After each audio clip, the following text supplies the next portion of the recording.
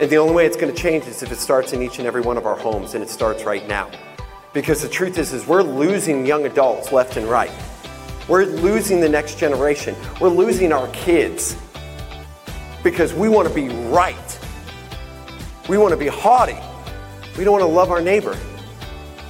We don't want to walk together and have the Father reveal things in all His time. In fact, we've come to a place where we almost want to play God in certain areas. Now, I'm not trying to beat us over the head and saying, stop complaining. What I'm saying is this. James had a perspective on this. He said in chapter 1, consider it all joy, my brethren, when you encounter various trials, knowing that the testing of your faith produces endurance. And let endurance have its perfect result, so that you may be perfect and complete, lacking in nothing. Anyone here perfect? How about complete? Is anyone here lacking in nothing? I believe you. Imagine being in a state where you can say, I lack nothing. And yet Paul voiced the very same things. Because Paul talked about being content in all circumstances, despite what we just heard was on his resume.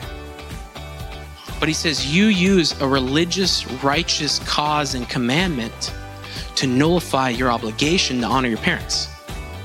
So yes, you're using the word of God, but you're using it completely contrary to what God actually intends behind it. It's not enough for us to say we keep the commandments of God. It's not enough for us to say we keep the word of God and stand on it. We have to understand what God's purpose and intention is behind each and every commandment, right? Through His Spirit, through discernment, through wisdom, and use it for what He intended, and not for our own gain and using it in ways like different loopholes and whatnot to get out of certain things, which we love to do and we're so good at doing. But the Spirit is immeasurable. And it's that Spirit, it's that Holy Spirit that the Scripture talks to us about that leads us to the truth sometimes. I've tied this together with this, is that so many of us came into faith in believing in the Lord, believing in morals, believing in right and wrong, sitting in a pew on Sunday morning. And that it was there that when something happened or somebody would ask a question or somebody did something wrong, you'd have that gut feeling, you'd have that check in your spirit that you knew it was right or wrong. And that is the helper. That's what the Messiah said was going to come after He was gone. Was His Spirit was going to come, and it was going to help you to remember the words of Yeshua and all the things that He commanded. And that Spirit inside of you was that gut check that everybody has, and everybody's still sitting in church on Sunday morning. There's a lot of people that still have that too. But then we come into knowledge. We come into what we call truth. We learn about Torah, the commandments, those teachings. And those things we read, though we finally open our Bibles from page 1 instead of 2/3 through the book, and you go back, you start reading, and then you realize that everything that you knew in your spirit is confirmed with words on a page. Amen and amen. But what happens is people go so far into that, go so far into the truth, go so far into the words on the page that they then forget that immeasurable feeling that's unquantifiable, that's in their heart, in their soul, that speaks to them and tells them right and wrong.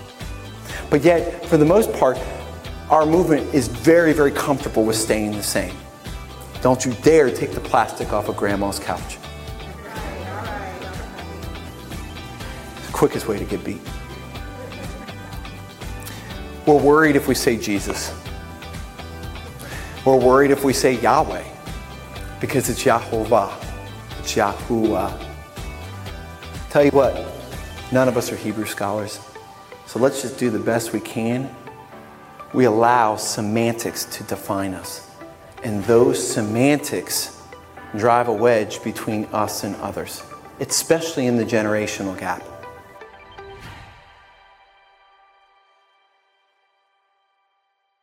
Let us always be mindful that it's entirely possible that the trials that we're faced with are specifically designed by our Creator to give each one of us the opportunity to exercise our faith, like our father Abraham.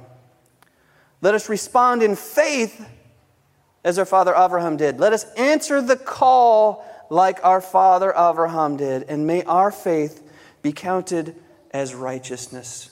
We have so many brethren here today who love the Lord your God, who love the Lord their God with all their mind, with all that knowledge. They focus their mind upon the things. They study the Word, and they love God because of the knowledge and the instruction with all their mind. But do they love the Lord with all their heart? Let's stop fearing the guy hiding in the bushes there. It doesn't actually exist. It was a Walmart bag that blew around. Let's not start fearing this food or that food or this person or that person or what we're going to look like or what are they going to think about us. Let's start fearing God with everything we have.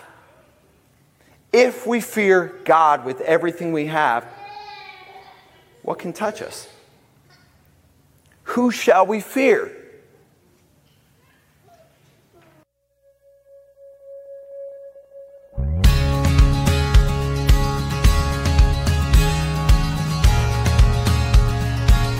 If only we could see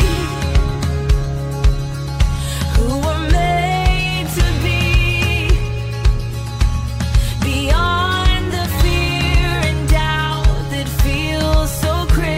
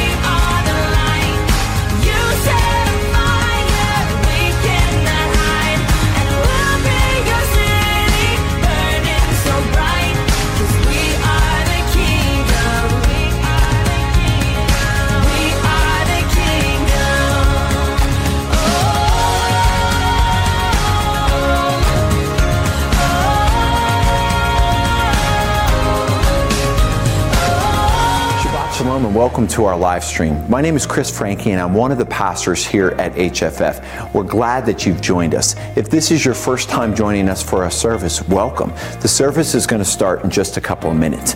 At Hebraic Family Fellowship, we are a family-centered fellowship. We believe that the most important ministry that the Lord has given us is to our own home, to our wives, our husbands, to our children. We're glad you're here with us. We pray that your Sabbath has been blessed, and we can't wait to meet you in person one day soon. Shabbat Shalom.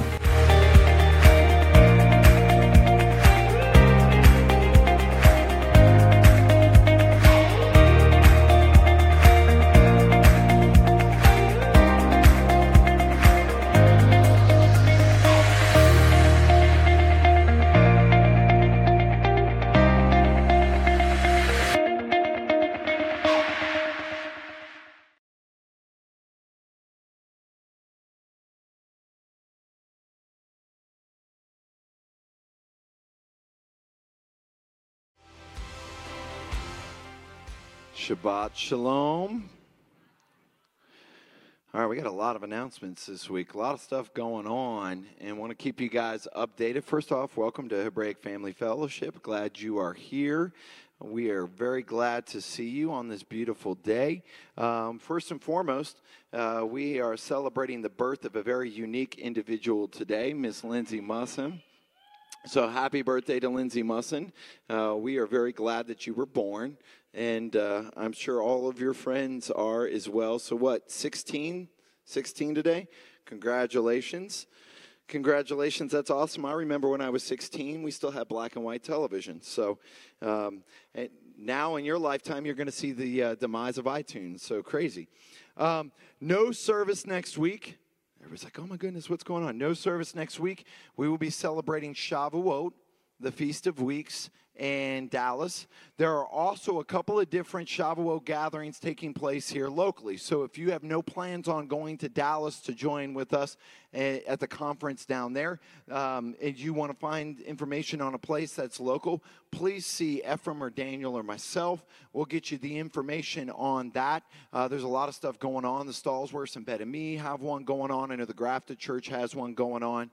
And so if you plan on staying locally but are looking to get together with some brothers and sisters to do that, let us help you get the information on that. We will not be having kids class until the 15th of June. So until the service after Shavuot, there will be no kids class, no Sabbath class for the kids. But again, for those of you who are new, this is a family fellowship. So your kids are welcome in our service. The kids are welcome to participate in worship. The kids are welcome to participate in the teachings. And ultimately, what better way to teach them for them to see their mother and father worshiping God and studying the Word together. And so don't feel like you have to take your kids out because they're making noise. As you can see, more than half the congregation who's here today is under the age of 20. So that's very positive. I've been in some congregations where there is nobody under the age of 20. So I'm very encouraged by that. We have a brand new website, HebraicFamily.com, or as I like to say, hff.church. Brand new website's got all of our updated information on it, our events, information on our real-life marriage small groups, on our prayer times, on some of the things that we've got coming up. We got a lot of exciting things coming up. So for those of you who have been with HFF for many, many years, you know one of our biggest missions is to be a light in the community, to join together with other brothers and sisters and be a light. Part of the way we're going to do that over the next year is to do what we call Love on Our Neighbors. So August 3rd, which is the first Sabbath, the first Saturday, we will not be having church here at HFF. We will be canceling our service. We are encouraging everybody to join all of the leadership on Love on Your Neighbors at Aimee at 3 p.m.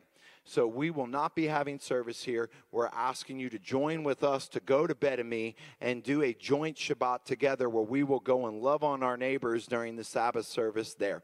This is something that we want to do every quarter, have a different congregation in the local area and go and love on them.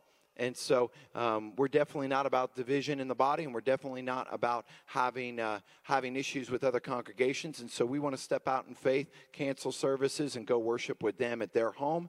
And they have opened up their home to allow us to come in and be guests there, and so we're very appreciative of that. You'll notice in the bulletin that we have the HFF Outreach, Love on Your City as well. We've got 2 upcoming events, Grace Living Center on Sunday morning, the 9th and 23rd, and then the City Rescue Mission, which is the 29th of June. City Rescue Mission, we only have 10 volunteer opportunities to help serve dinner to the homeless. So that is something that you need to contact Stephen and Alicia if you have an interest in joining us with and be a part of that, because we only are allowed to take 10 people for that. So I want to let you guys know all of that. The 16th of June, our baby bottle campaign for the Eden Clinic is done. Some people have brought their baby bottles back this week filled with change.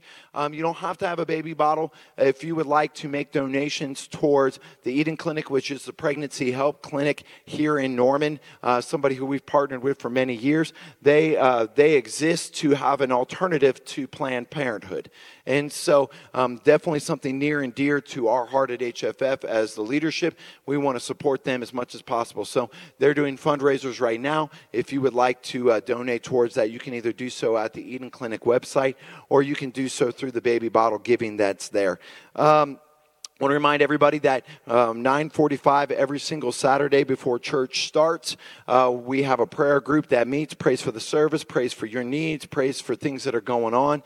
Prayer is a very, very important part of what we do in the body. And so if you are up and you are awake, come on in, join with us in prayer. There's a lot of people who need prayer, a lot of things that are going on. We have a lot of people who are traveling right now on vacation. We need to cover them in prayer.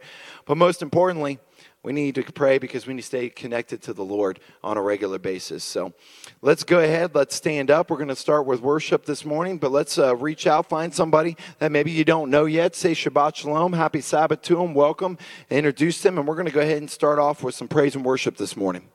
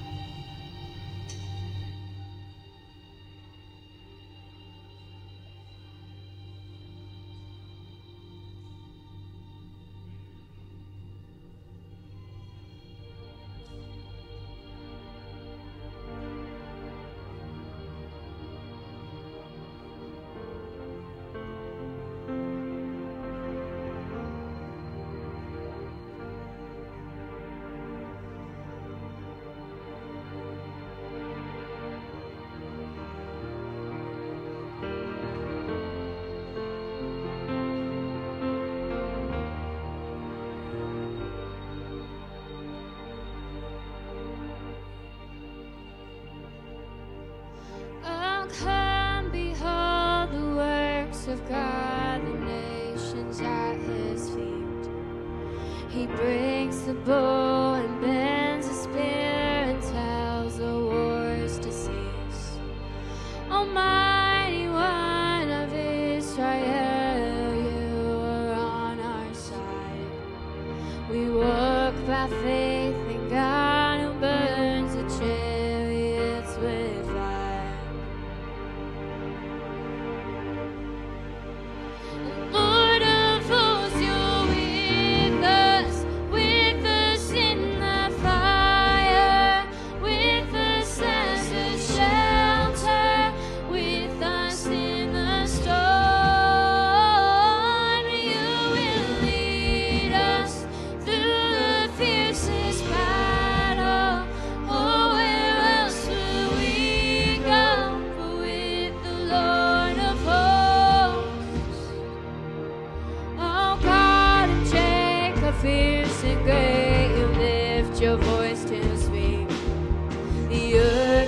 clouds and all the mountains move into the sea. Oh Lord, you know the hearts of men, and still you let them live. Oh God, who makes the mountains melt, come restless and win. Oh God, who makes the mountains melt, come restless and win.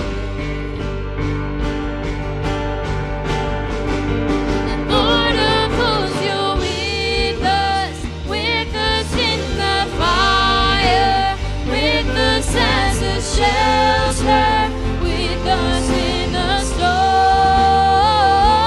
you will lead us through the fiercest battle. Oh, where else will we go with the Lord of hosts? Lord of hosts, you're with us in the fire, with us as a shelter. With us in the storm, you will lead us through the fiercest battle. Oh, where else will we go but with the Lord of hosts?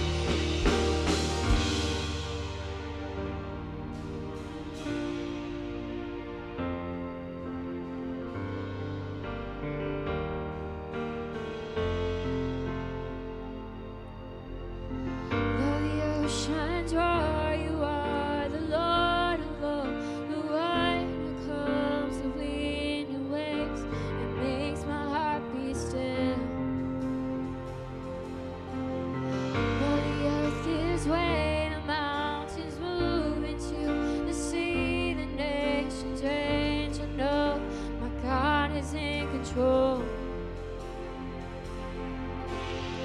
Though the oceans roar, you are the Lord of all, the one who calms the wind and waves and makes my heart beat still. Though the earth gives way, the mountains move into the sea, the nations rage. I know my God is in control. Though the oceans roar, you are the Lord of all, the one who calms the wind and waves and makes my heart beat still. Though the earth gives way, the mountains move into the sea, the nations rage. I know my God is in control.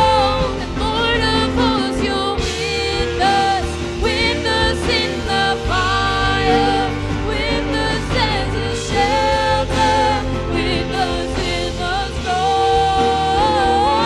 You will lead us through the fiercest battle. Oh, where else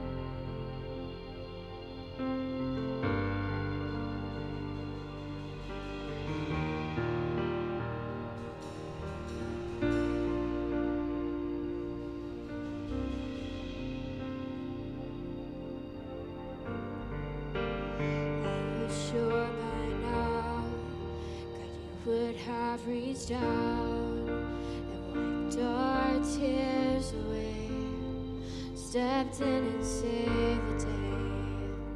But once again, I say amen, that it's still waiting. And as the thunder rolls, I barely hear you whisper through the rain, I'm with you. And as mercy falls, I raise my hands and praise the God who gives and takes away. Now I praise you in this storm, and I will lift my hands that you are who you are. No matter where I am, and every tear I've cried, you hold in your hands. You've never left my side, and though my heart is torn, I will praise you in this storm.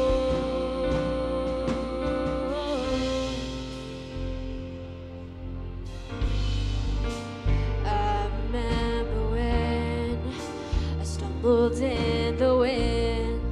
You heard my cry, you raised me up again.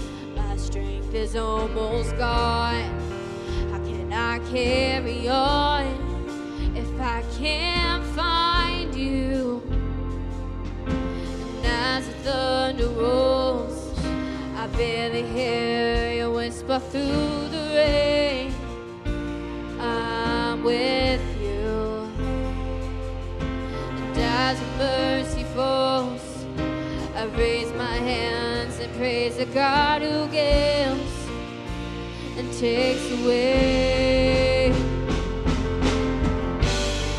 Now I praise you in this storm, and I will lift my hands that you are who you are. No matter where I am, and every tear I've cried, you hold in your hand.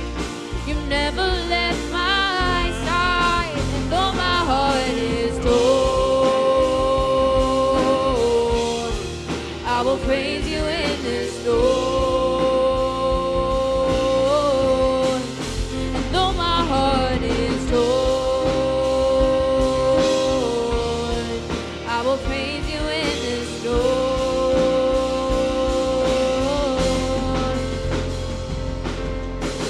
I lift my eyes into the hills. Where does my help come from? My help comes from the Lord, the maker of heaven and earth. I lift my eyes into the hills. Where does my help come from? My help comes from the Lord, the maker of heaven and earth. I lift my eyes into the hills. Where does my help come from? My help comes from the Lord, the maker of heaven and earth. I lift my eyes into the hills. Where does my help come from? My help comes from the Lord, maker of heaven and earth.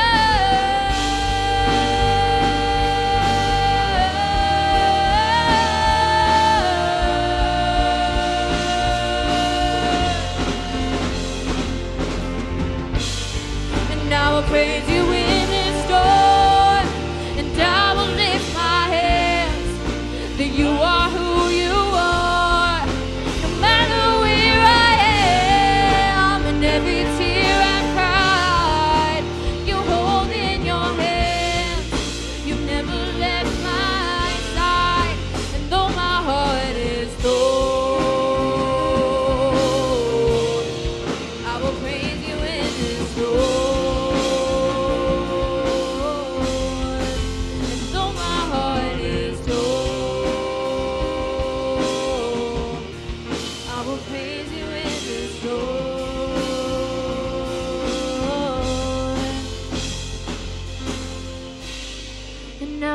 praise you in this storm, and I will lift my hands that you are who you are.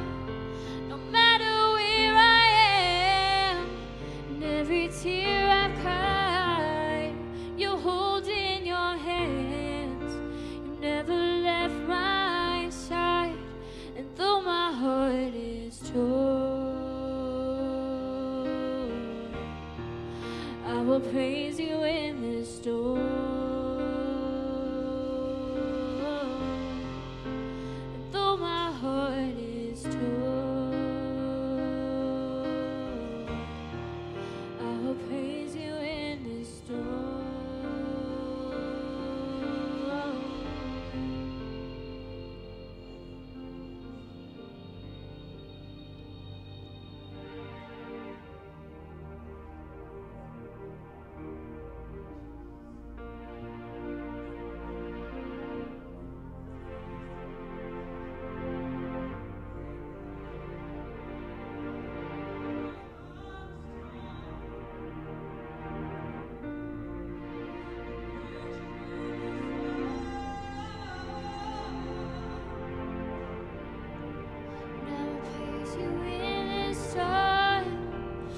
I will lift my hands that you are who you are.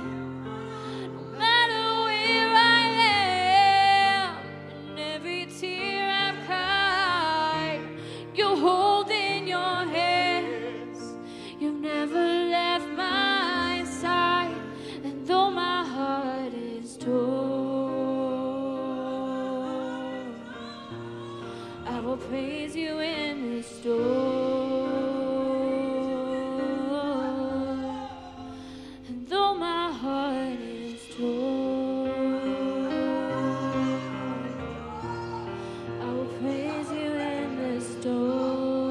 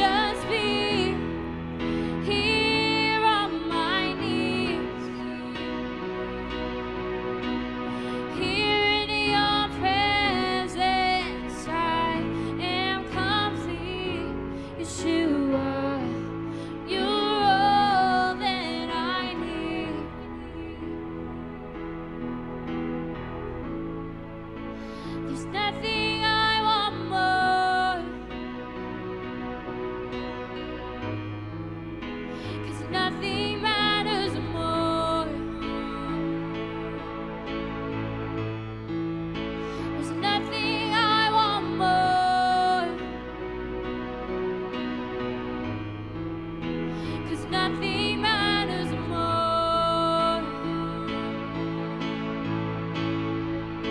There's nothing I want more.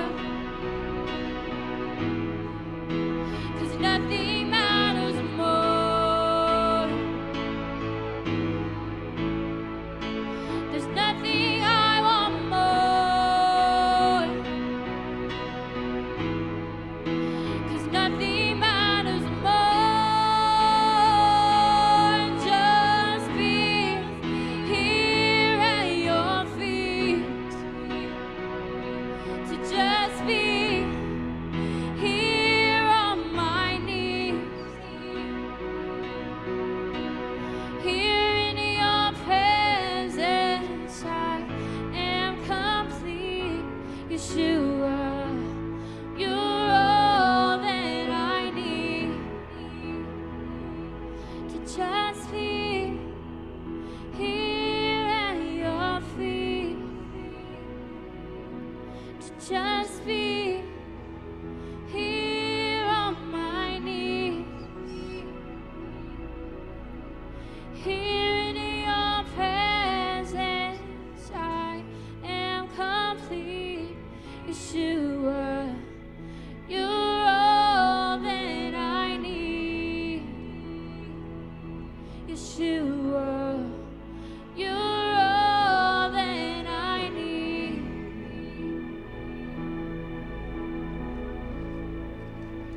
There's nothing I want more.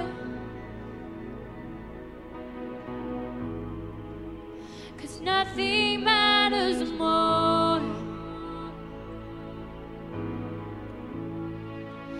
There's nothing I want more.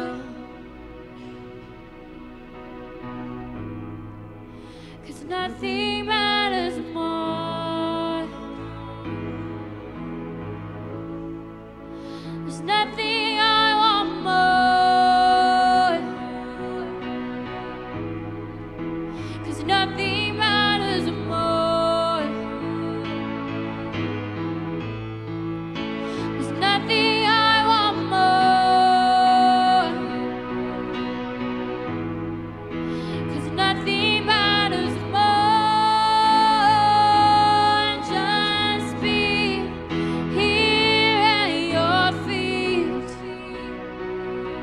To just be here on my knees.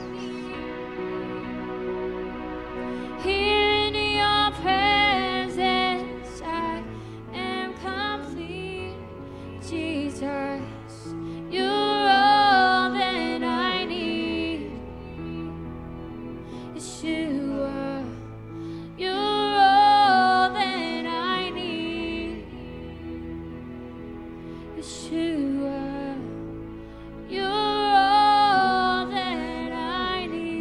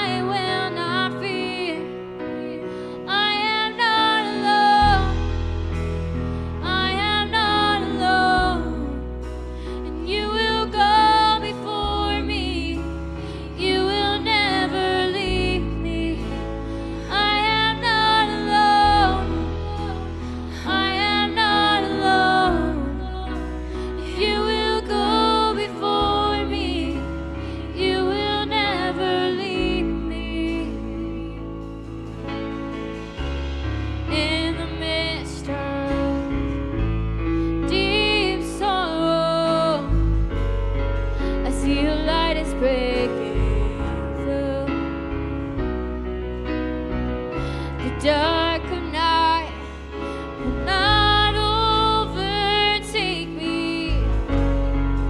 I am pressing into you. And Lord, you fight my every battle,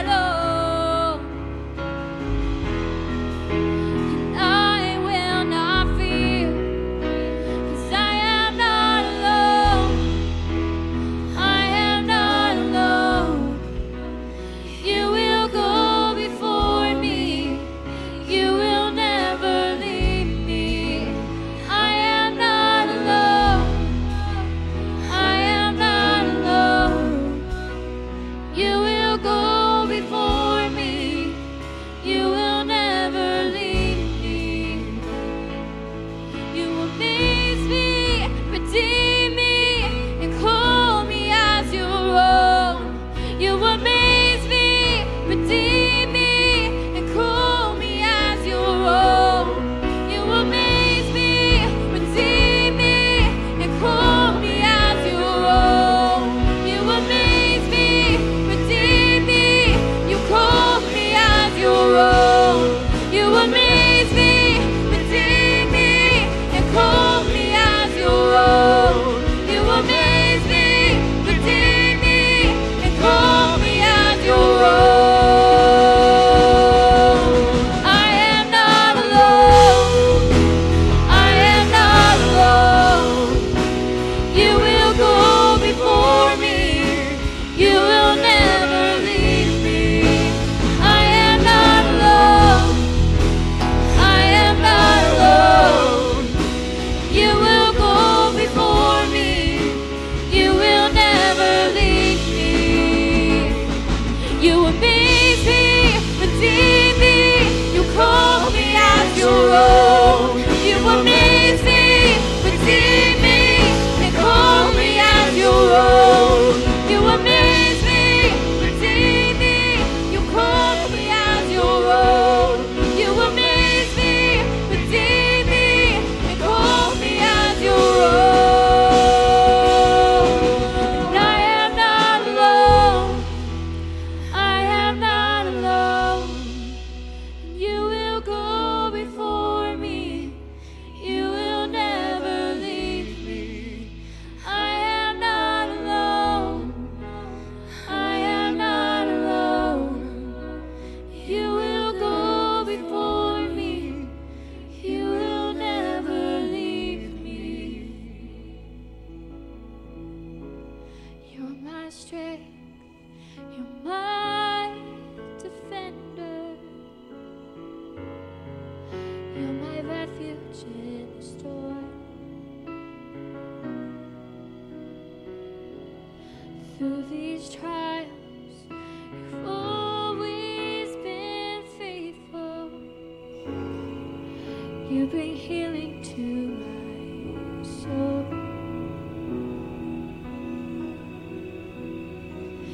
I am not alone. I am not alone. You will go before me. You will never leave me. I am not alone. I am not alone. You will go before me. You will never leave me.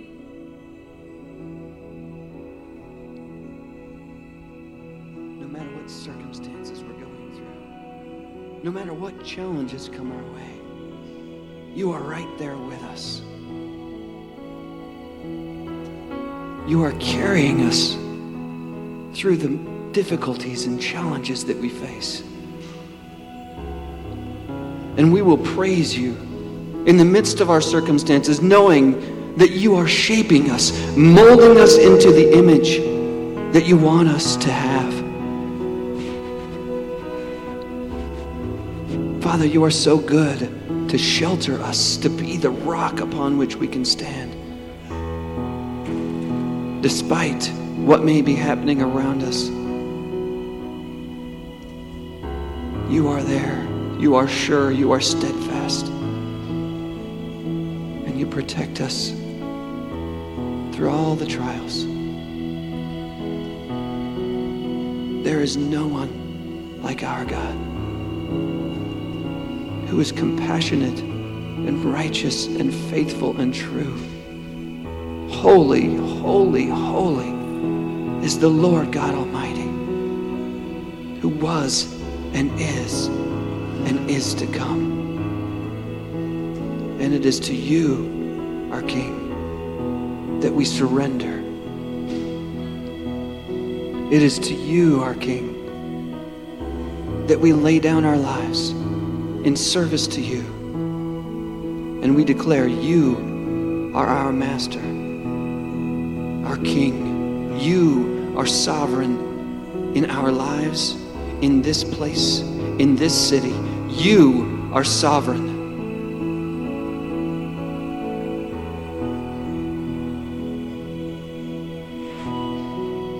We thank you, Lord, for your great goodness.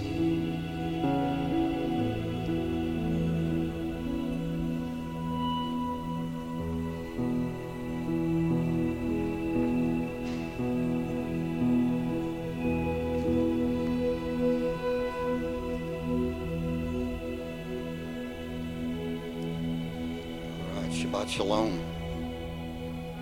How is everyone this morning? Good. I'm glad you're here. I want to welcome those of you that are here for the first time. This is a time in our service when I have the privilege to let you know about things that are going on with other people that are part of this fellowship, and give you the opportunity to pray for them. And we have kind of a long list today, so let me start going through it. If some of you may be aware that Franklin Graham, this is Billy Graham's son, has asked for Americans tomorrow to pray for this nation, to set aside some time tomorrow to pray specifically for the president and for the leadership of this country. So if you can tomorrow sometime, set aside a little bit of time and sit down and pray for what's going on in this nation. It doesn't make any difference whether you like Trump or not like Trump, or whether you voted for him or not. He is our president. He makes a lot of decisions, and we need to be praying that the decisions he makes are wise. Because if the decisions he makes are not wise, that's going to affect all of us, whether you voted for him or not. So we need to be praying for him and for the leadership and for wisdom and for the bitterness that exists in politics to go away, and that can't we all just be friends? Isn't that what they say? All right, so if you can tomorrow, set some time aside and pray for our nation. We need to remember those, especially the north part of the state, that are having flooding. And the forecast, if you're not aware of, is more rain this coming week.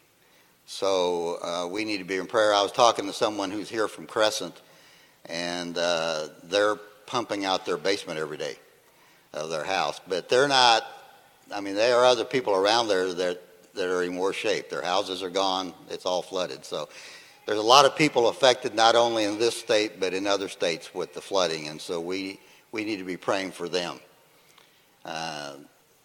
for their time of need. And also, while we're talking about that, keep praying for Israel, and they're still having some fires over there. There's still that community where most of the people lost their homes, and they still have some needs. So we need to keep praying for them and for the situation in Israel, and also for the fact that apparently Netanyahu was not able to put together a government after the elections, and so it looks like they're going to have to call for new elections. So this is pretty important because what happens in Israel determines a lot of what happens around the world. And so we need to make sure that we pray for Israel, that God's will be done in this coming election, and that whoever gets elected is able to put together a government that is along the lines of what Torah teaches and that they will abide by God's teaching. So keep that in mind. I had the opportunity to go to the hospital this past week and visit with Joyce. As you recall, she had a heart pump put in about 2 weeks ago, and we had a great time. And she's doing really well. She has, before the surgery, it was very difficult for her to even walk 15 feet. This past week, she walked 45 feet to the nurse's station and back.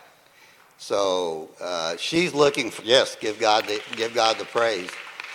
She said she's looking forward to the next time she comes here because she's going to walk in. So you're not going to see the wheelchair. So that's going to be awesome. So anyway, she thanks you for your prayers. And if you want some more information, if you want to go up and see her, come talk to me. She's up at Baptist Hospital on Northwest Expressway. But she'd love to see you. So she's going to be there for at least another week, maybe 2. So keep praying for Joyce and the family. Estelle, we were praying for her and her cancer. She had, her surgery was successful. She's going through some chemo. She has about 3 more chemo sessions to go through, and then she'll be done. So keep praying for Estelle. Everything's looking really good. It looks like the cancer is gone. So keep praying for Estelle.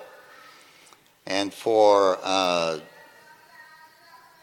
Virginia, her sister, she's having an angiogram done on Monday.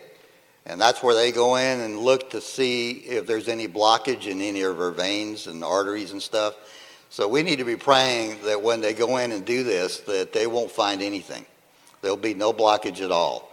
And that she'll be just fine, and the doctors are going to go, I don't know what happened here. And she's going to be able to tell them what happened. Okay, so be praying for Virginia.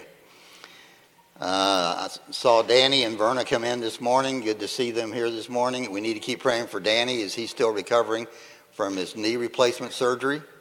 And keep praying for Verna as she still has the pain in her spine, in her back, and that God will take care of those issues. I spent most of yesterday with Patrick. He had an interesting day. It's one of those days where you go, I don't know why I got out of bed, but anyway. Someone ran into him yesterday, and basically his car will be totaled. Patrick is fine. Got a little bruise on his shoulder from the seatbelt, and was kissed by the airbag, but anyway, he's doing good. So we need to pray for all the things that go along with that. If you've ever been in an accident, you know that you're dealing with not having transportation, you're dealing with having to get a rental car or something, you're dealing with insurance companies, and you know how that is. So we need to just keep praying for Patrick.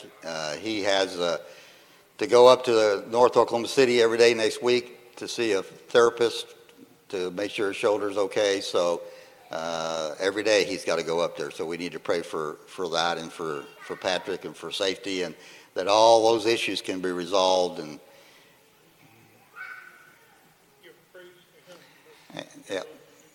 yeah, and as Patrick said, give God the praise that nobody was hurt, and he's going to work it all out. He's going to give Patrick a brand new Corvette, I understand, or something like that. He says he's not sure he could fit into one, but I bet we could force him into it or something. But anyway. All right, Chris Frankie's grandmother, who's dealing with cancer. The doctors have basically said there's nothing else that they can do, and they're going to send her home to go to with hospice care. So we need to remember Chris's grandmother. It's one of those things where you basically are saying we're just going to send you home and let you die in peace at home. And she could live for, as he said to me this morning, for another 7 minutes, or she could live for another 7 months. We don't know. It's whatever God decides. So pray for Chris and the family, for his grandmother, and for all those that however much time God still gives her here, that he will use her in the lives of her family and Chris and others and them to use this opportunity to bring them into a closer walk with the Lord. All right. I think I have gone through everything. Oh, I don't want to forget this. We need to be praying for Robert and Anna. They're being married tomorrow. And so, yes, praise God. I told him this morning it's still not too late to get out of it, but he doesn't want to, so praise God for that. So be praying for them as God joins them as one tomorrow. All right, so this is now your time. I'm going to turn it over to you and let you pray for whatever God leads you, and then I'll close this in a few minutes.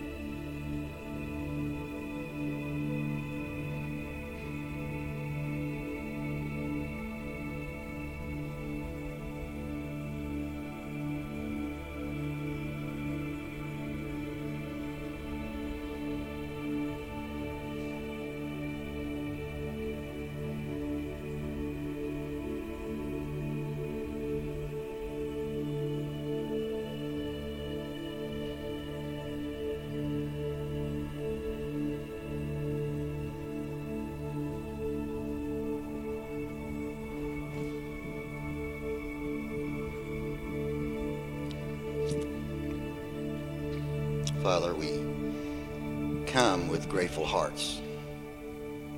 We thank you for your presence in our lives. We thank you for your Son. We thank you for your gift of salvation. We thank you for the opportunity to be here this morning to praise you, to honor you.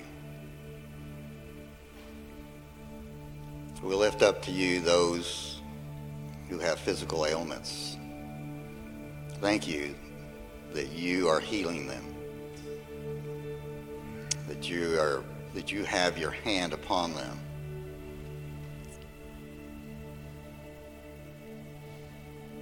We pray for those who are suffering through the flooding and through fires and other things that are happening. As I look at those things, I see your hand. I see your hand moving across not only this nation, but other countries around this world, trying to wake people up, to make them aware that you are there. That you're the one true God. You're the one that they need to turn to. You're the only one that can give them salvation. You're the only one who can give them hope. So we pray for the moving of your Spirit around this world. We especially pray that tomorrow, as Americans gather to pray for this nation and for our president and the leadership, that you will hear their prayers and that you will answer those prayers.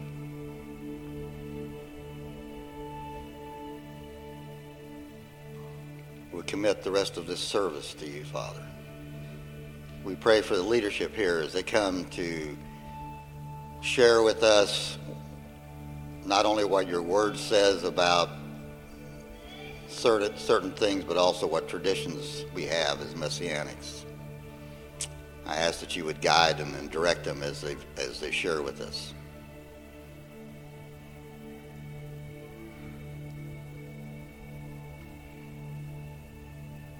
Most of all, Father, I pray that your will be done on earth as it is in heaven,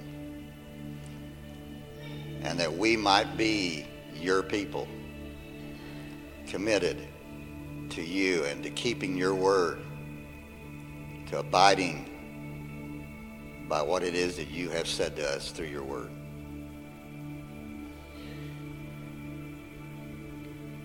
Forgive us for our sins, Father.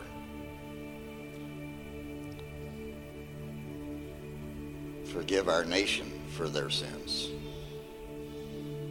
We pray that you will continue to bless this nation, that you will continue to bless Israel, that you will continue to show this world that these two nations who are founded upon your word are yours. And that we in Israel together are your people.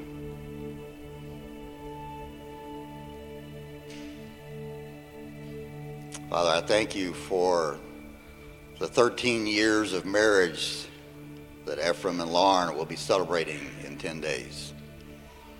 We thank you for all the marriages that you have put together and have continued to bless. We pray especially for Robert and Anna that tomorrow that you will bless their wedding in a special way. We thank you that you have brought them together and that you will unite them as one in you. So we commit this to you, Father. We commit, again, the rest of this service to you. We ask that it will be pleasing to you. And we pray these things in Yeshua's name. Amen. All right, if I can have all the children come up.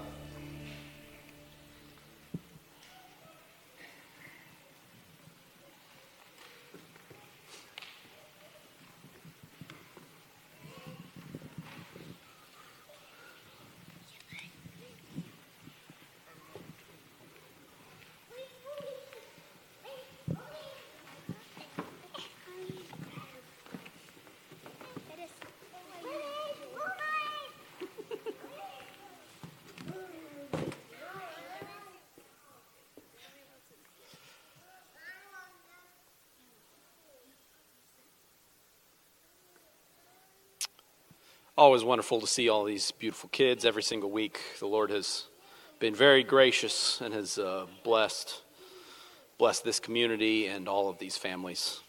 Let us lift every one of these children up before the Lord on this Sabbath day.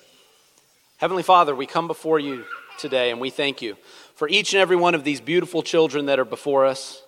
Father, for the joy that is always upon their lips and all the things when they're talking to their friends and playing.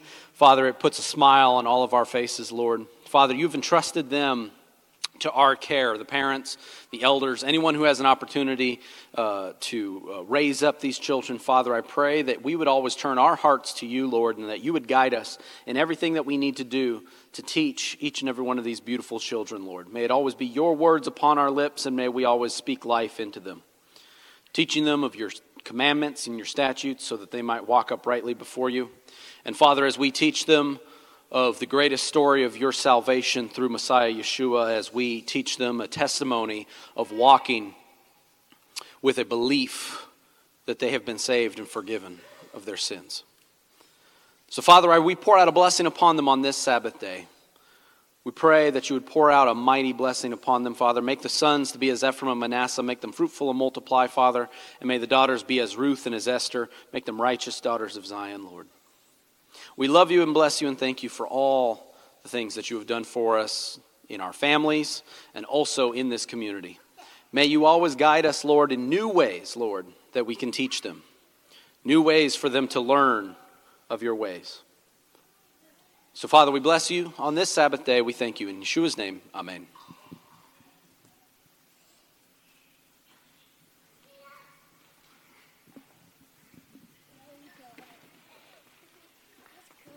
And now they're quiet.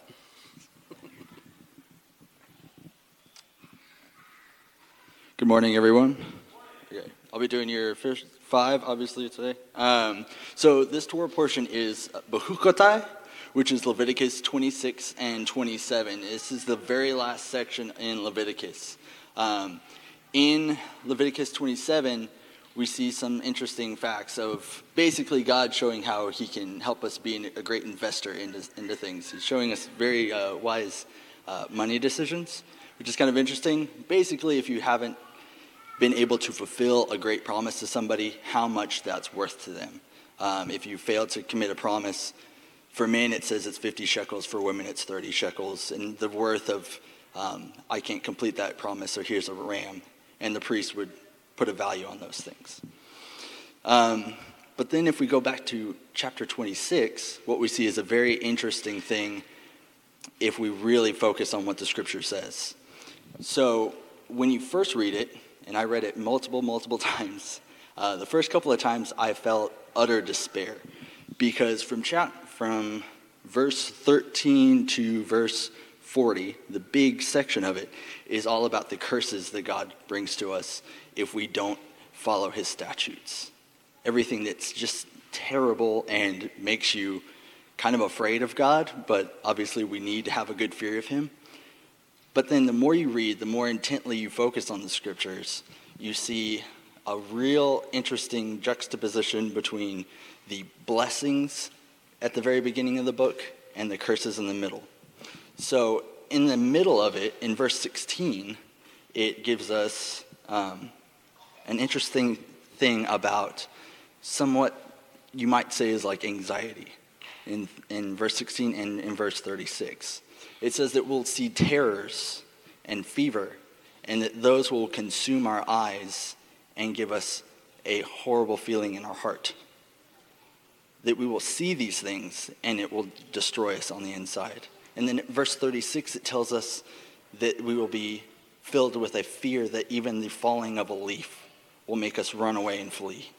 We'll have such fear and anxiety about the world if we don't follow his statutes.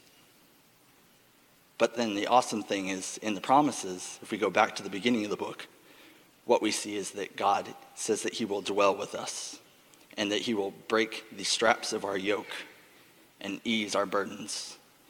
So the punishment for not following his statutes is burden, is anxiety, is stress.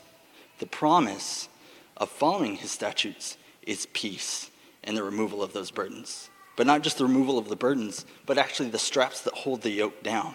The things that tie us to those burdens. He will relieve those from us as well. And after all this, another thing that you see in this chapter, at verse 40, is the way that we can get to this point is repentance.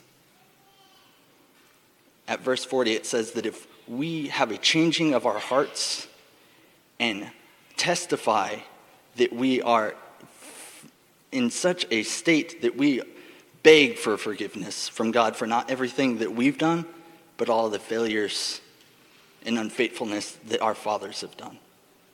If we find that within ourselves, our uncircumcised hearts, according to the scripture, being humbled, all of that fear, all of that anxiety, all of those burdens will be lifted.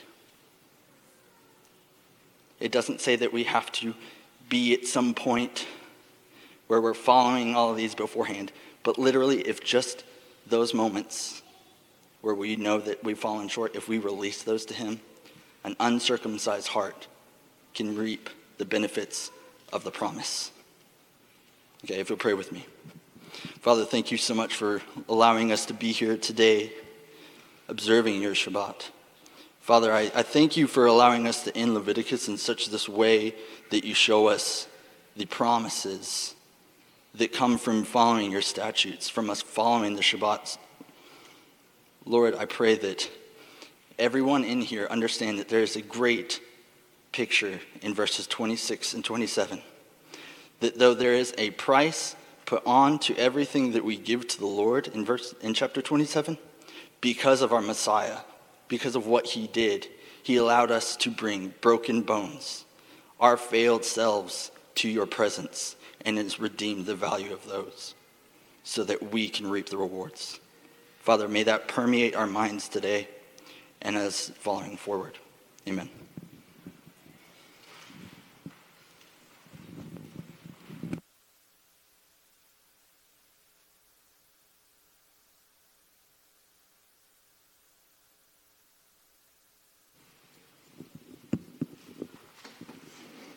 Shabbat Shalom. Oh, are you guys awake? I know one of the commandments of the Sabbath is to rest. Are you guys resting during service? All right, well, we did this not too long ago called Feed the Fire, Keep the Fire Burning, or one of the Point of Grace songs when Daniel led. And so this week I was going before the Lord. Well, I'm really short all of a sudden. Handle. We gave him the short chair. There we go. Okay, now you need to go up because I can't be above you. There's some sort of symbolism. There we go. See, Ephraim's taller now too. So this week when I was going before the Lord,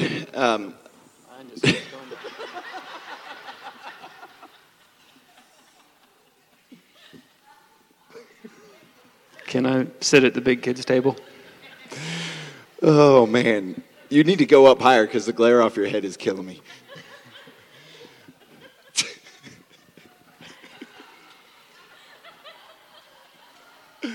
Oh.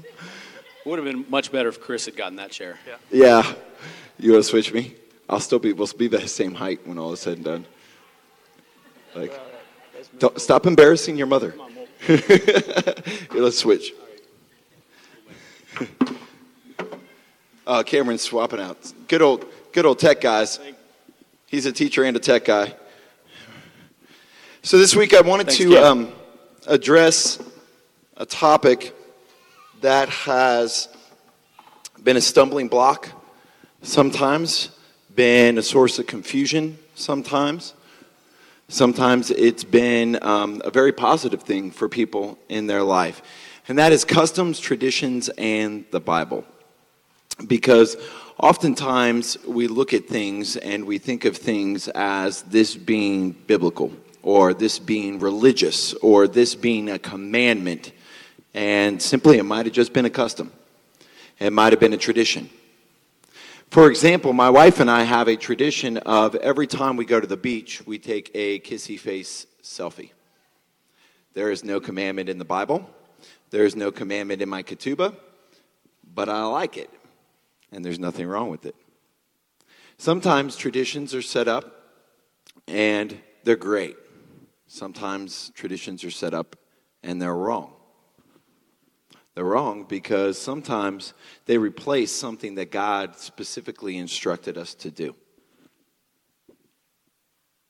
But we're not going to be very condemning today, I don't think. I think we're just going to have a good, fun conversation. So now that I've got you all worried and everybody's back to falling asleep and not laughing at the fact that Daniel's 3 feet shorter than all of us, we're going to dive right in. So obviously we cannot get into every single topic that's in the Bible. We can't go through every single custom or every single tradition. Every culture throughout all times have had various customs and traditions. We have our own in the United States of America. We have some in this state, in this city. If you are a Sooners fan, there are customs and traditions exclusively to being a football fan or a basketball fan or whatever. So there's no way we're going to get through all those today. But we are going to look at a couple of bullet points today that hopefully will be edifying to you as you go through your life and get 3 completely different perspectives. So we're going to start off with clothing. Now, there is a very unique thing that's happening today that I'd like to point out that only happens every once in a blue moon, and that is I have a tallit on. People probably think I didn't own a tallit. No, I did not go to the marketplace this week and buy a tallit. I have owned this tallit for a great bit of time. However, most of the time on this platform, on this stage, Ephraim is the only one who wears a tallit on a regular basis. I have yet to see Daniel Musson wear a tallit. Now, is a tallit bad? No. My perspective is a tallit is not bad. Is a tallit a commandment? No. So I am no more holy sitting here right now with this tallit on than I am, like most Shabbats, where I don't wear it. And considering the fact that I'm sweating profusely with that on, there's no more level of holiness with this on than there isn't. Now, some people create customs and traditions. One very unique one that I love it, I love watching it, is when Monty and Ephraim put on their tallits, they will go off in a corner, they will don the tallit over their head, and they will have a moment with the Lord in prayer. Before they teach, before they go into a worship service, it's just them and the Lord. There's no outward distractions, there's nothing going on. Is that a commandment? No. Is there anything wrong with that tradition? No, not whatsoever. Let's talk about the kippah. Once again, I'm not wearing a kippah. You can definitely tell he's not wearing a kippah. And he is wearing a kippah. Ephraim, tell us a little bit about the history of the kippah and why you wear the kippah. Well, I wear a kippah because it has become my custom and tradition in the worship of the Lord. When I attend services, I wear a kippah, I wear a tallit. The kippah represents the fear of the Lord. It's very much a tradition within, again, a custom within Judaism. I grew up going to Messianic synagogues, and it was the custom and tradition. Everybody wore a kippah, everybody wore a tallit. As time has gone on, we find ourselves in other congregations, other places that travel, and that's not the custom of other people. Because it is a part of my personal prayer life, my personal worship of the Lord, it's kind of something it belongs to me. It's between me and the Lord in that case. I don't then have the rule to decide whether somebody else wears a tallit or wears a kippah. It means something very much to me. Now, other people have come up at times and asked, should I get a tallit? What do I do? And I said, and I describe from my perspective, look, it's something very personal to you. If that's something that you would like to incorporate in your personal worship of the Lord, then you should. But then because it's nature as a tradition or a custom, we're not talking about a salvation issue. We're not talking about something that is a strict commandment. Now, we do talk about the commandment about tying the tzitzits in a corner of a garment, and we'll talk about that here in a little bit. But it is, as a whole, a prayer shawl, and it's about the personal prayer life of the individual that wears it. I remember Mike Stallsworth was up here when we had him teach, I think it was a year and a half ago, and he was saying that his personal prayer time with the Lord, I remember laughing, and he admitted to it, was in the bathtub, that's his time when he's praying before the Lord. And other people have their prayer closet. That is what a tallit actually represents to most men. When they have a tallit, it is their personal prayer closet. And so when I get ready to worship the Lord, when I get to be a part of a service, or when I go to teach, even in the course of a recording that's not during a main service, we have a studio, I go and I do recordings that are pre-recorded and then go into the future, I still put on my tallit and I pray before the Lord, and it's a part of my personal prayer life to prepare to teach the word, or to prepare to be a part of a service or worship the Lord. That's my personal testimony. These guys will have their own personal testimonies, and that's kind of the point of this whole thing is the individual is what we're trying to encourage to increase their personal relationship with the Lord. Correct, because Daniel, if you'll stand up real quick and show, Daniel is the only one of the three of us who wears tzitziot on the belt loops of every single one of his pants. Now that is very similar in essence to our tallit and the tzitziot on the four corners. However, you don't see him wearing the tallit as a whole, but yet he does it differently. And you do that because it reminds you as you go throughout your day the commandments of the Lord. Right. when somebody cuts you off, Right. it reminds you how to act, all those kind of things, right? You grab a hold of them, and it reminds. Is it not also a very good conversation starter as well? Absolutely. There's been, it's the really funny thing is what I've experienced. So I used to have a job where I went into people's homes and I was with them for several hours at a time. Inevitably, it was always the non-Christians who would ask me, what's this on your pants? And it would give me the ability to share my testimony a little bit with them and say, look, you know, this is an instruction that's found in the Bible, and it's there for me to put on every day so that I remember not to follow my own passions, but to follow His will. And so, I like wearing them. The whole thing is, I also have a tallit and I have a kippah, and I've owned them for 15 years, and I've put them on twice. Both times I was asked to do so, and both times for a Passover function. I don't personally wear them, and it's just my personal opinion, and I think the tallit is an amazing tool that someone can use to really feel a closeness. And there's many people that have that testimony, is that when they don that tallit, they feel like they're literally under the covering of His wings, and that's fitting because the word that's used here in the Hebrew is the word kanaf. So the two times that you see the instructions of the tzitziot is in Numbers chapter 15 and in Deuteronomy chapter 22. And actually, they read this way. Numbers 15, the interesting thing about Numbers 15, the first instruction regarding the tzitziot, the tassels, is that it's given within the context of the man just went out to collect sticks on the Sabbath. He was instructed not to. And what happened was he intentionally broke the commandment, and they went to Moses and said, what are we supposed to do? And he said, well, I don't know. Let me consult with the Lord. And the Lord says, you got to cut this guy off because he did so intentionally. And you're going to set the precedent here that people can defy the instruction, and then you're going to have chaos, basically. That's what it comes down to. Well, right after the people, carry through the instruction to cut this man off, okay? It immediately says in Numbers chapter 15, verses 38 through 40, speak to the sons of Israel and tell them that they shall make for themselves tassels, tzitziot, on the corners, kanaf, of their garments throughout their generations, and that they shall put on the tassel of each corner a cord of blue. It shall be a tassel for you to look at and remember all the commandments of Adonai, so as to do them and not follow after your own heart and your own eyes, after which you played the harlot, so that you may remember to do all my commandments and to be holy to your Elohim.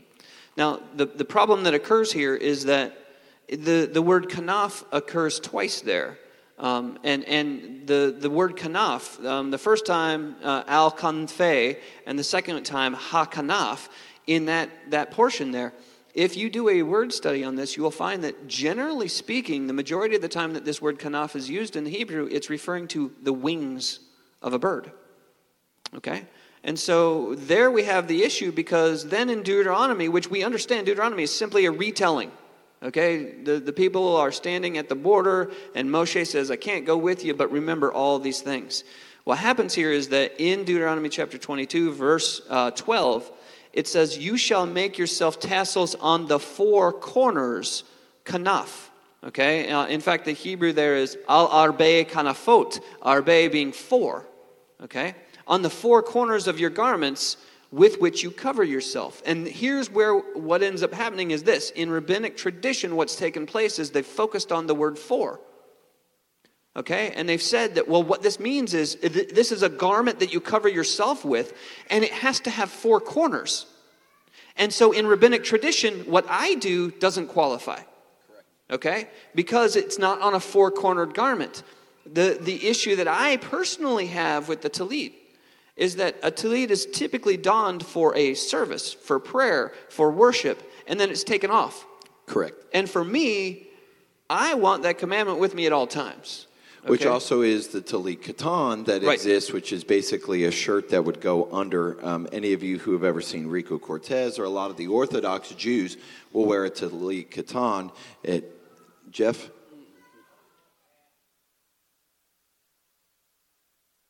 what is written? Each talit has a different blessing that is on it. The main one that is on the talit is a simple blessing that says in the Hebrew, "Blessed are you, O Lord our God, King of the universe, who has commanded me to don the tzitzit," is what it basically means. There's other blessings that have been put on there, either messianic. It just depends on from one talit to the next. The blessing that is done before on the talit, on the crown of the talit, completely traditional. It's different from one talit to the next. And again, the Talit Katan is one of those unique elements where basically they take kind of the version that Daniel has, where he's wearing it on the four corners of his garment, and then they take the prayer shawl, where basically the Talit, where they would wear it, and they would wear it under all of their garments that they wear every day. And that's why most of the time you'll see them, none of their shirts are ever tucked in, none of that stuff happens. I know Messianics who wear their tzitzit on the inside of their pants. You would never know that they ever wear it unless you were total creeping. And so like you wouldn't know. And so the only thing in this whole element is the fact that there is a commandment in Numbers for you to wear tassels on the four corner of your garment.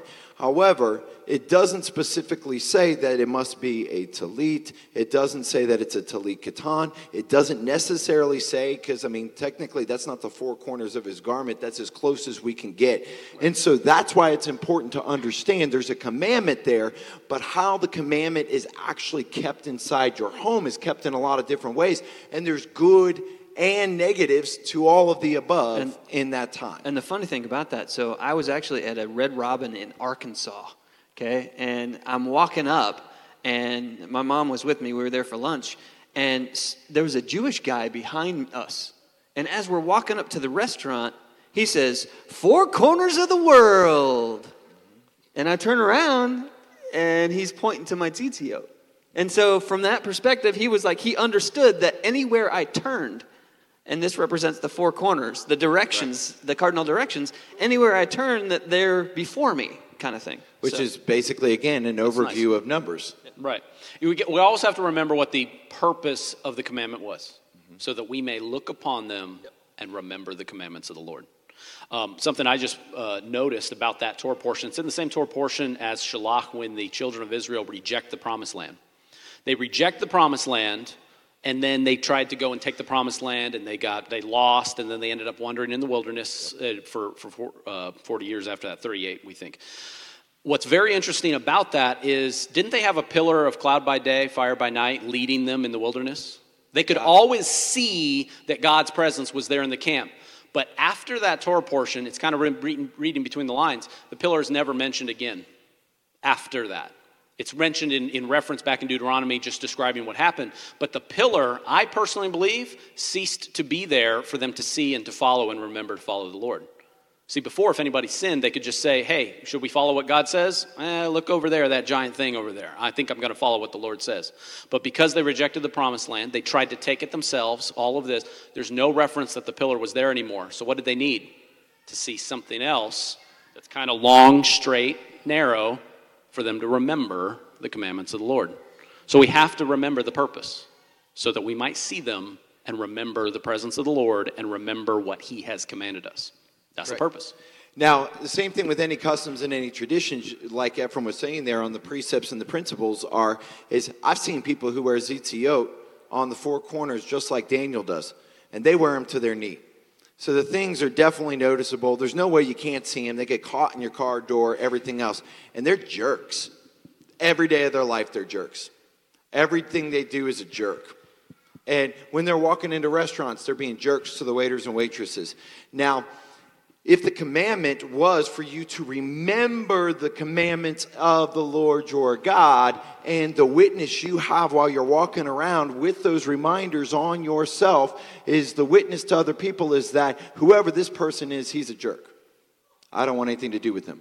Well, you have a symbol and a sign, whether it would be the talit, the kippah, or the tzitzit on your garment. You have a sign that distinguishes you that you're a part of God's kingdom, something that somebody could easily go and see. And by doing so, you are reflecting a negative witness upon your God. So we must be very careful in the witness that we give, because no matter how awesome or holy you look on the outside, if your heart and your actions are not there, it's virtually irrelevant. And if anything, it might be worse, because somebody may see Daniel and they say, I don't want anything to do with any religious belief he has or any God that he worships, because he is not a good person. And that's very possible. We see that very issue today in a lot of the modern Christian churches with the Jews and the Christians, because of the Roman Empire and the Crusades. In the name of God, they killed and slaughtered a lot of people. And so we must be careful on the very precepts and the principles of what Ephraim's stating there, how we represent that. Yeah, you have to remember the Messiah chimed in Matthew 23 and talked about how the Pharisees lengthened their tassels and made their phylacteries large to somehow increase their holiness, yet they did not practice what they preach. Correct. So it is very possible for you to go out and do something and it be in vain. It's very, very possible. There are some people who will never put a set of tzitzits on, will never don a kippah, will never don a talit, and they will be some of the greatest people you will ever meet, the greatest witnesses of the Lord. So there is a good intermediary of those areas that are there. And look, I need this. If left to my own devices, I'm not a nice person. Yeah, you don't want to drive on the road with him if he doesn't have his tzitzits on. I need this daily reminder every day when I put them on to remind myself to walk in his ways and not in my own. Because if I don't, I'm going to be a nasty person. I'm going to be exactly what he was just talking about. And this is part of my daily reminder when I get dressed every day. It's to remind myself, humble up, Musson. Confession, in our fantasy football league, Daniel Musson is our rage monster. That's his nickname. It's true. All right, we're gonna keep skipping along because we had an awful lot of information and we're not even remotely close to the things I was hoping to get in. Beards, real quick. There's a scripture that talks about not marring the corners of your beard. Let me tell you this. Last year, about this same time, I had like a 5 o'clock stubble at best in there. You want to read the scripture verse in regards to actual, like, what it means about beards? Because, like, I'm rocking the Uri right now. Right. And so there's some debate about this. Of course, I keep mine trimmed real nice. Ephraim trims his up a bit. Chris has started letting his go, okay? You've let yourself go, dude. There's some question is, by trimming my beard, am I, somehow breaking this commandment, okay? Yes, so it says, no. No. Yes and no. No. It says in Leviticus chapter 19, verses 27 and 28, you shall not round off the side growth of your heads, nor harm the edges of your beard. Okay? Now, if we just stop there, then someone can extrapolate and say that by my trimming up my beard, then somehow I'm breaking this commandment. However, the very next verse says, you shall not make any cuts in your body for the dead, nor make any tattoo marks on yourselves. I am Adonai. You see, the whole context here is that this was something that was very common for mourning practices. It was a custom and a tradition of that culture at that point in time to do. And literally, you can see instances in Scripture where people died and someone pulled out their beard, okay? And this is a mourning thing, and it's about shaping your beard in such a way, or your hair in such a way that it's an obvious sign that you're mourning the dead kind of thing. And the same thing with making the cuttings in your skin. It's a permanent marker to remember that person kind of thing, okay? So this is what's being outlawed here is not the way that the beard is shaped per se. It's that it's associated with these practices here. You're not to be like those people that do these things. That's the whole point. Now, it also assumes, of course, that you have a beard. However... Or can grow a beard. Some people cannot grow a beard. Some people can't. And so, as a result, in that scenario, I've had a beard for 14 years. Before that, he had a soul patch, and I have the picture. I always had a version of a goatee of some kind, right. Okay? And the soul patch, yeah. I was an example of looking at this verse and taking it out of context. So I had a goatee. And when we first, my fellowship down in Florida, when we first started down this whole path, we looked at this, and I said, my goatee, am I shaping my beard in such a way? And then I said, why is it called a goatee? Oh, the goat. It must be related to Baphomet, the god of Satan worship. And so I shouldn't have that representation on my face. No, that's totally... That was you can dumb. make anything happen if you want it to happen. Absolutely. It was totally dumb, okay? But from that standpoint, I grew out my beard, and I've had it ever since, okay? And of course, it's amazing. Let me also chime in here as far as being part of the Messianic movement for a great deal of time in my life. You know, I grew a beard the second I could grow one, for me, not because of the commandment. That's the only way your wife would have married you. Pretty much, yeah. I could grow facial hair 3 months before I met my wife, just in time, because this baby face wouldn't have done the trick. So, however, growing up, though, I did see something in certain congregations. Many of the elders, many of the men, all had beards. Many of them already had beards when they first came in through the door. What would happen over time is that new gentlemen would come into the congregation, didn't have a beard, couldn't grow a beard. And they personally said and questioned whether they were accepted in the congregation because they couldn't grow a beard. Yeah, there's peer pressure in religion too. Or didn't grow a beard. And they felt, these were genuine questions asked of the elders and said, is it okay for me to be here because I don't grow a beard? What about my job? There's firefighters. They're not allowed to grow beards. My brother-in-law, servicemen, they're not allowed to grow facial hair. Maybe they get away with a mustache to do as best they could. In fact, some people have done that. They're like, Lord, for my job, I can't grow a beard, but I can grow a mustache. And so that's my way of keeping the commandment as they felt that it was. But back to my original thing. Should gentlemen have been unwelcome in a family or a fellowship of faith because they didn't have a beard? No. This idea that you have to grow a beard is completely, is not commandment. And in fact, if you go back to the context of the commandment, yeah, it had to do with mourning the dead and harming yourself and putting marks in your skin. And so having to clarify some of these things, these are examples of issues people have run into that maybe we've kind of cleared some of these things. I haven't heard that in a long time where somebody had a problem about a beard in a congregation. But it's kind of an example of the things that get in the way of the commandment. Traditions that we do or that we see or customs that we see. Every gentleman has a beard in the congregation. That's almost a custom of that congregation. And almost like a pat on the back. Because I can tell you, going from almost having no beard to having a long beard, everybody's like, dude, I love your beard, man. Love your beard, man. Went on the road for 2 weeks and they're like, dude, love your beard, man. And it's like, so you didn't love me before I grew my beard, or you just love my beard? Like, oops. So we have to be careful with that because it can become something it was never intended to be in the first place, and it helps us lose focus. And ultimately, that's one thing that we have to remember is we have to keep a focus on being balanced in our interpretation of the Scripture. A lot of the customs and the traditions that exist are not bad. They're not bad. If you do them inside your home or you bring them into the community, it's not bad. It's not bad to have a beard. But you should never look down on a man or a woman who is not able to do something or who chooses not to do something. That's one of the biggest unique things about our congregation here is that we don't take a stance on most of those things. We refuse to take a stance on that because ultimately these are things that every household has to make decisions of. Jeff is the leader of your household. You have to make the decision on what customs and traditions you're going to put in place inside your home that you feel are honoring to God for your home. Those may differ from Ephraim. They may differ from me. They may differ from Daniel. And for far too long, almost 30 years of the Messianic Hebrew root Sabbath keeping movement, those things have been used as devices to split fellowships, relationships, homes, everything. And we specifically set out in this congregation when we started and we were seeking the Lord for what is, and we said, no longer are we going to let that divide us. If somebody wants to come in here with a raging beard down to the McCurleys, guy had an amazing beard. I could never do it. I just couldn't do it. I don't even think it can grow that fast. It falls out too quick. But he had an amazing beard. Fantastic. We have people who walk in here that don't have a beard.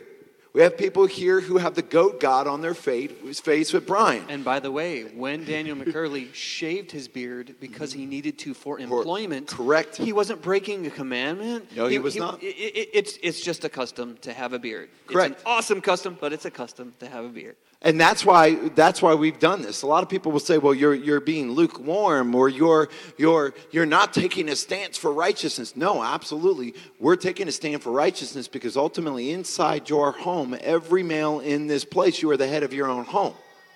You are responsible for your wife's and your children's and your own relationship. Robert, you're getting ready to enter that in tomorrow, man. There's going to be so many blessings in your life coming, and I know that God's going to do amazing things for you and your wife moving forward.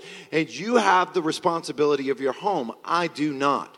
And I have no right to step into his home and tell him, you must wear a kippah, you must wear a tallit, you must do these things.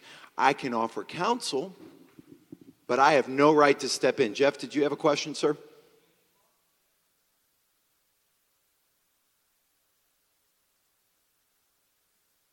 Correct. Right. Correct.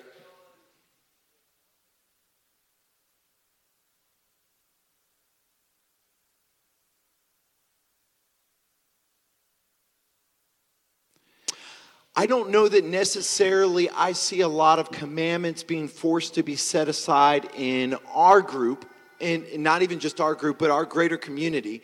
Can you think of any that are being asked to be set aside? Actually, so the example Ephraim already gave is an example of that. So in a circumstance in which someone comes into a congregation and because they can't grow a beard or because of their job, they don't grow a beard or whatever the case may be, feeling ostracized because of that is an example of that, because we are commanded to love our neighbor. We are commanded to love. And as a result, causing someone to feel like they cannot be part of a fellowship because they're different, okay? That's not a command to cast them out because they're different. And that, I mean, it's not exactly an example, but it's kind of an example of saying something is more important than loving my neighbor. Well, jumping right off of that, I want to take this to a little bit deeper level, because sometimes a certain tradition specifically associates with a commandment. And so sometimes they will do the tradition, and they'll make the tradition more important than the commandment. This is within Orthodox Judaism, where they take the oral law and the words of the rabbis and carry them to equal weight of what Moses said. You lit the candles after sundown? Yeah. Things like that. There's one of those things are more direct, and we could pick on our brethren that might feel that way, but that's not what I want to say. The biggest commandment that gets set aside for the sake of tradition is the one of loving your neighbor and showing kindness to one another. That's the biggest one that is set aside so that I can lord something over you, so that I can lift myself up, exalt myself because I'm doing something and feel more holy because of it. I'm not more holy because I wear a tallit, so I'm going to look down on somebody who doesn't. Or pick your tradition, pick your custom. We do this way, and this is our thing, and you guys go have your thing. Well, isn't that exactly what Jeff is stating there? Because the whole precept of what Yeshua was stating to the Pharisees at that time is that you're being hypocritical because you have elevated your interpretation of how you practice your faith over the actual faith given by God. Yeah. So the very thing you're saying is the very precept that's in there is if we lord ourselves over, we think we're somehow more righteous or holy because we have a beard or we wear a kippah or a tallit, or our family lights the Sabbath candles or doesn't light the Sabbath candles. That is the very precept, I believe, of that passage where Yeshua is saying you're missing the whole entire point of the commandment and you're elevating your own interpretation or practice of that above what the Word of God says. And that is very harmful to individuals, especially people who are new to keeping the Sabbath or keeping the feasts or whatever. Yeah, this is something else I want to add to us. This is actually one of my biggest issues with my Jewish brethren. If we're just having a casual conversation here, I think a lot of us are familiar with Ben Shapiro. Ben Shapiro is a wonderful man. He's a libertarian politically. He's a religious Orthodox Jew. And many of us, if we are on the same political spectrum, like a lot of what Ben Shapiro has to say. There's one thing I very much do not like what Ben Shapiro has to say. As a libertarian idea, he has his thing, and everybody else can kind of go do their thing. And he's never actively, and this is actually kind of the stance within Judaism, they're not actively trying to share the blessings that God has given to them and taught them how to walk uprightly before the Almighty Creator of heaven and earth. They're not actively trying to share that with other people and to bring that blessing to those who don't have it. Right. That is that's my biggest beef, honestly. And so the idea that, okay, we have our custom, we have our tradition, we have our thing, and you guys go and have your thing. This is where we create this divide between this is how we do it and this is how you do it. And we completely are glossing over and covering over at the very heart, what is the Lord trying to do for this world, for his people? We're trying to share the gospel, the good news. We're trying to share the blessings, all the blessings that came to the children of Israel, being delivered out of Egypt. All those commandments, all those traditions, is so that the whole world might walk uprightly before him with those commandments. And so if we just put our traditions, we wrap it in a bow, and this is how we do things, and we're not actively making a way for others to receive those blessings in the same way, then I believe we are failing in delivering the gospel message, making disciples of the nations. Now, there's multiple ways to do that. Sometimes there's some traditions we use to share with our fellow brother that is the end by which they come and keep the commandment. One of the things when somebody becomes a Sabbath keeper, they question, well, what do I do now? Well, this is when we talk about Kiddush. This is when we talk about lighting the candles and the cup and the bread, which are not commandments, but are completely traditions in how to set apart the Sabbath. If somebody says they keep the Sabbath, I don't have to go and double check and say, oh, well, did you do Kiddush to make sure you did it right? Of course not. But I might ask them and say, how do you ensure that you separate the Sabbath from the rest of the week? Do you do anything special to set apart that time? I don't care when you set apart that time. It doesn't have to be 18 minutes before sundown or any other time that somebody will tell you you have to follow. But I will ask this. How did you separate the Sabbath? How did you do it? Do you have any traditions, any tips that remind you to do it and remind you to keep the commandment? Because that's truly what customs and traditions are supposed to do for us. Help us to keep the Sabbath. But not replace the commandment. Correct. So the thing is this. Do I light Kiddush every single week in my household? The answer is no. I try to. I love to. When all my family's together, we got dinner at home. We'll do the Kiddush. Sometimes my wife makes a fresh batch of challah. And then, man, that is a beautiful evening with smell of fresh baked bread and delicious meal and kids and blessing the kids. And that's wonderful. Sometimes schedules are a little busy. I'm still working on something to prepare for HFF. The kids had some sort of function or whatever. Sometimes we don't. And for me personally, I do feel like I wish I'd kept Sabbath better this week. So, hold on. How do we keep the Sabbath? Because I know in Exodus it talks about the Sabbath. So you have customs and traditions. You mentioned a couple there that we have Kiddush and we have some of that. So what does the Scripture actually tell us about the Sabbath day? So Scripture there's only a couple of clues that we have about Sabbath. First is that you're to rest. You're not to do any work. Okay. We can see other examples. For instance, what I already cited from Numbers. The gentleman who was going out to collect sticks, what would be his purpose in collecting those sticks? So given the circumstances within which they were in the Arabian Peninsula at the time. It can get cold there at night, but this is in the middle of the day, apparently, that he's doing this. So the implication here is that he's not gathering sticks to keep a fire going to keep himself warm, per se. They're in a very warm climate already. Clearly, his intention in doing this was, number one, to break the instruction that was given, and number two, to conduct some kind of work. Perhaps he was a blacksmith or something of this nature. So he was doing so with the laborious, doing so with the intention of creating some kind of a work. Okay, not resting on that day. That was the whole point. Then of course we have. In Scripture, we have these other minor little things that are on there regarding Sabbath. For instance, one I personally adhere to, the example that was given in the wilderness. Okay, now you could say that we no longer have the manna given to us and this doesn't apply anymore. I think the principle does apply. It says specifically in Exodus chapter 16, verse 23, then he said to them, this is what Adonai meant. Tomorrow is a Sabbath observance, a holy Sabbath to Adonai. Bake what you will bake and boil what you will boil. And all that is left over put aside to be kept until morning. Okay? In my opinion, this is telling me I should not cook on Sabbath. Now, I can keep something warm, okay? But literally, working over a stove to me, That is something that, in my personal opinion, now it's not, it's not commanded. Hey, look, don't cook things. Right. It's just there's a principle that's there that I find to be something I want to apply to my life. And we've all had this conversation numerous times because one of my favorite things to do on the Sabbath is to grill. I love to walk outside, press the little electronic start button, and put food on and grill. I love it. I love to do it. It's relaxing for me. A lot of times I'll put worship music on. It's just me and the Lord, and I'm getting a nice, good suntan, burning myself to a crisp, and I'm just sitting there making a hamburger or whatever. And I enjoy doing that at that point in time between me and the Lord. This is something Daniel would not be doing on the Sabbath.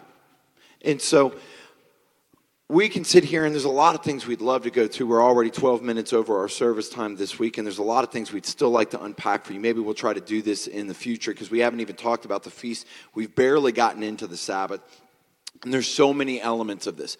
But ultimately, the point of why we wanted to bring this today is the fact that there are commandments, there are customs, and there are traditions. Commandments are what God has instructed us to do. Customs and traditions are not. You can have customs and traditions that help you keep the commandments and are good. They're not wrong. They're not bad. You can have customs and traditions that actually take away from the commandments of God, and just like Jeff was sharing with us from the gospel, can be negative.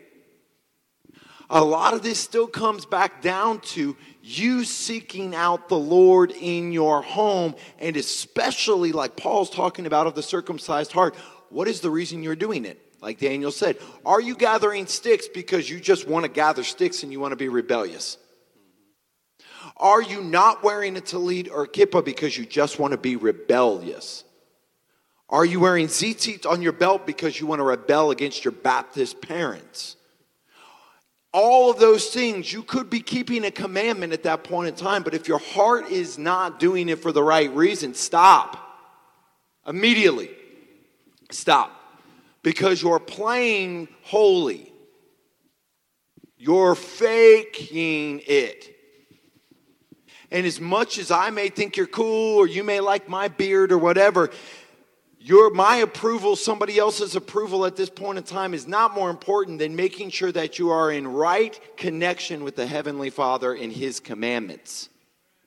This is why, again, I tell you, we have always gotten to the point where I'm not going to try to reach into your home and tell you what to do inside your home. We want you to keep the feast. We want you to keep the Sabbath. We believe those are commandments of God. If you keep them on some other calendar than we possibly keep, and we all would keep a different calendar, that's a very fun debate for a whole nother time. If we were doing that, who cares for us? Because you kept the Passover. Now, did you have an egg? Did you have a lamb bone? Did you have all these things? Who cares? Did you keep the Passover? I don't care. Did you keep the Passover? That's what I'm worried about. That's what we're all worried about. There's beauty. Beauty. You come to my home Seder, it's a kid's Haggadah. Or it looks like basically Chick-fil-A's playpen. We're all in on the plagues or whatever. We go and we do community Seders or Seders with friends. Not so much. It's very reverent. Is one better than the other? No. But my kids need something different than I need. The Amos family needs something different than the Zinker family. Then Carol and Daniel, the Frickers, everybody else, we're all at different points. The point is the commandments of God will always trump the customs and traditions of anything. And unfortunately, a lot of people, a lot of ministries that are out there will tell you that we have traded one set of customs from the church to replace them with another set of customs from Judaism or from Moses. They're customs. They're customs.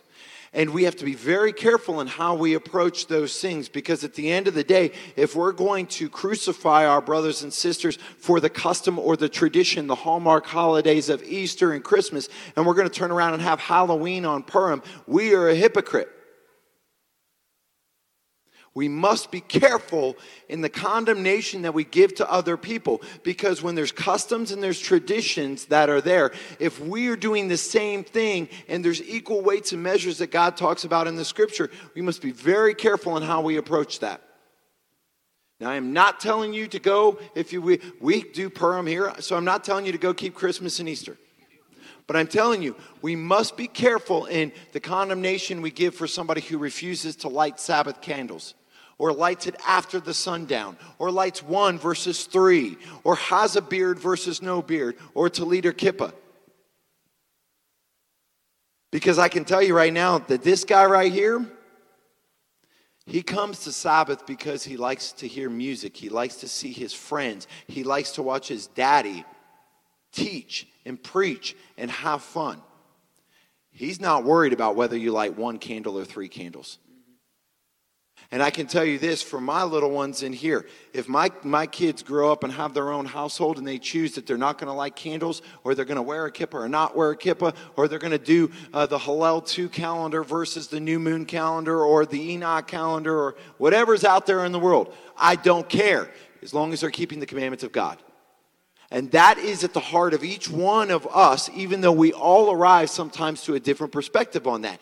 That's the beauty we have inside this local community, is that there is a balance that comes between the three of us in how we try to approach teaching, because at the end of the day, most of what has made up our movement, our denomination, our church for years is based upon custom. How we practice it is based upon custom. And as we move forward, we don't want to be in a place that tells you that your custom, especially if your custom is not contradicting the commandments of God, that your custom is right or wrong, because it's just that, a custom. Yeah. I mean, when I raise up this little guy, as he grows, I'm going to share the customs and traditions that I grew up with. I'm going to teach him about a talit and a kippah, and this is that's how he's going to grow up. But that's going to be different than his kids. That's going to be different than Daniel's kids. Yep. But as we co-labor together, we will continue to keep our sole focus on the commandments of the Lord and learning how to keep them in our own homes, in our own families, and that's the most important thing. And one of the reasons why I respect both of these men is because at the end of the day, if Titus decides that he'll never wear a kippah when he has the ability to make that decision, he's going to respect that. And he's going to love his son. If his daughters grow up and marry a young man who decides that he's going to grill on the Sabbath, he's going to respect that. He's going to look at his seats, but he's going to respect it. And that's one of the things that we're really trying to do in this community, is to respect the differences of the practice of the commandments. Now, I'll tell you this. We'll all come out of the gate like warriors with spears if we're seeing transgressions of the commandments. But when we see the different customs, to me, it's beautiful. To me, it's beautiful to watch the dancers with the flags back there, to watch the circle dances back there. There's no commandment to dance on the Sabbath. David danced, though. I can't dance, but it's beautiful to watch. We have to get to a point where we mature enough in our relationship with the Lord and our hearts are circumcised to a point where we can separate what is a custom, a tradition, and a commandment. And we can put the fight, we can put the effort in the keeping of the commandment, not in preserving the box around our own individual customs and traditions. Yeah. Will you close us with a prayer, please? I will.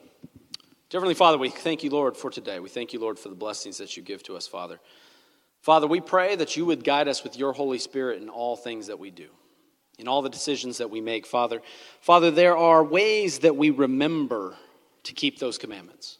There are things that help us to follow you better. Symbols, Lord.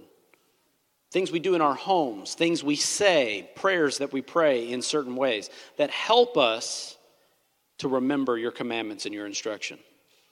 Father, I pray that you would give every single person the means by which to keep the commandments. Strengthen us, Lord, to keep them better. Now, sometimes the ways that we keep them, Father, and the things that we do to help us remember to keep them, Lord, can sometimes help others. But if we meet others along the way, Father, that don't do those same commandments and traditions, Father, may we find new ways to encourage them to keep the commandments. May our hearts always turn to you and you alone, into your word. Father, I pray that we do not exalt the customs and traditions of man over your word and your commandments. For others have come before us, Lord, and have done exactly that. And Father, they have been cut off from their people. Those people are no more. Those people do not follow you, Lord. They don't follow your instructions. They prefer their parties and their interactions and their friendships with their fellow brothers more than their covenant relationship with you. Father, I pray that we would never be that. That we would always follow you with all of our heart, with all of our soul, from our inwardmost being, Father, and not from our outward expression. May the outward expression that we show, Father, be a symptom and a reflection of what's on the inside. May we never use it to lord over anyone else. Father, we thank you for the traditions and customs that you have given to us that have been passed down from the ancients. Father, may we learn from them to know what to repeat, what to continue, but also, Lord, may in the course of our study and through the leading of your Holy Spirit, may we know what was in error, what also was a mistake that the ancients made in their attempt to follow you. So, Father, we pray that you would lead us and guide us in all things. We thank you. We give you all honor, glory, and praise in this place. It's in your Son, Yeshua, that we pray. Amen. Just so you know, Titus coming up right at that time was not scripted in any way. That's simply the leading of the Holy Spirit. That was a great illustration. All right, let us rise. And close the service with a custom. With another custom. As it was our custom at HFF, we close every service with the Aaronic blessing. The Lord had spoken to Moshe and said, "Tell Aaron and his sons, this is the way you shall bless the children of Yisrael. Yivorechecha Adonai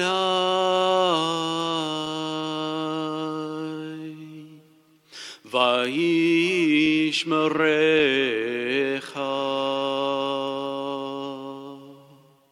Yair Adonai Panav Elecha Vichunecha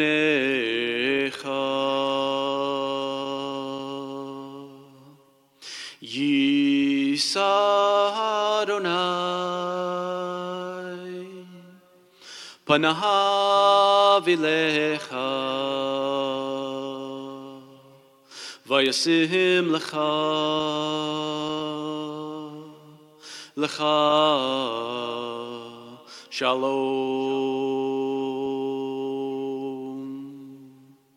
B'Shem Yeshua HaMashiach Sarcha Shalom. Shalom. May the Lord bless you and keep you. The Lord make his face to shine upon you and be gracious to you. May the Lord lift up his countenance upon you and give you peace. In the name of Yeshua the Messiah, the Prince of Peace. Shalom. Thank you for joining us for this week's Shabbat live stream. We pray that the teachings and the worship were edifying to you, but most importantly, that they lifted up and blessed the Lord, because he has blessed us beyond belief.